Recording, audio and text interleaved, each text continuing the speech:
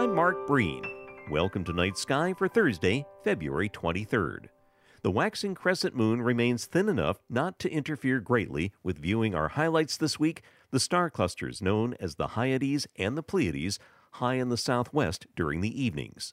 Positioned along the line formed by Orion's belt and extending it to the right, the red star Aldebaran is easily the brightest star, though its location on the top left of the Hyades V-shaped pattern is merely chance.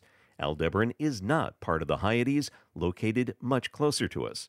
Farther right, the brighter, more densely grouped stars of the Seven Sisters, or Pleiades, have long attracted the attention of stargazers.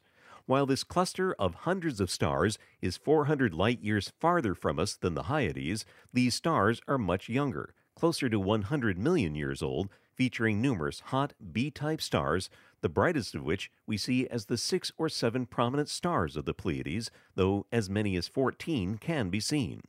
Friday, why star clusters are significant to astronomers on Night Sky. Night Sky is a production of Vermont Public and the Fairbanks Museum and Planetarium.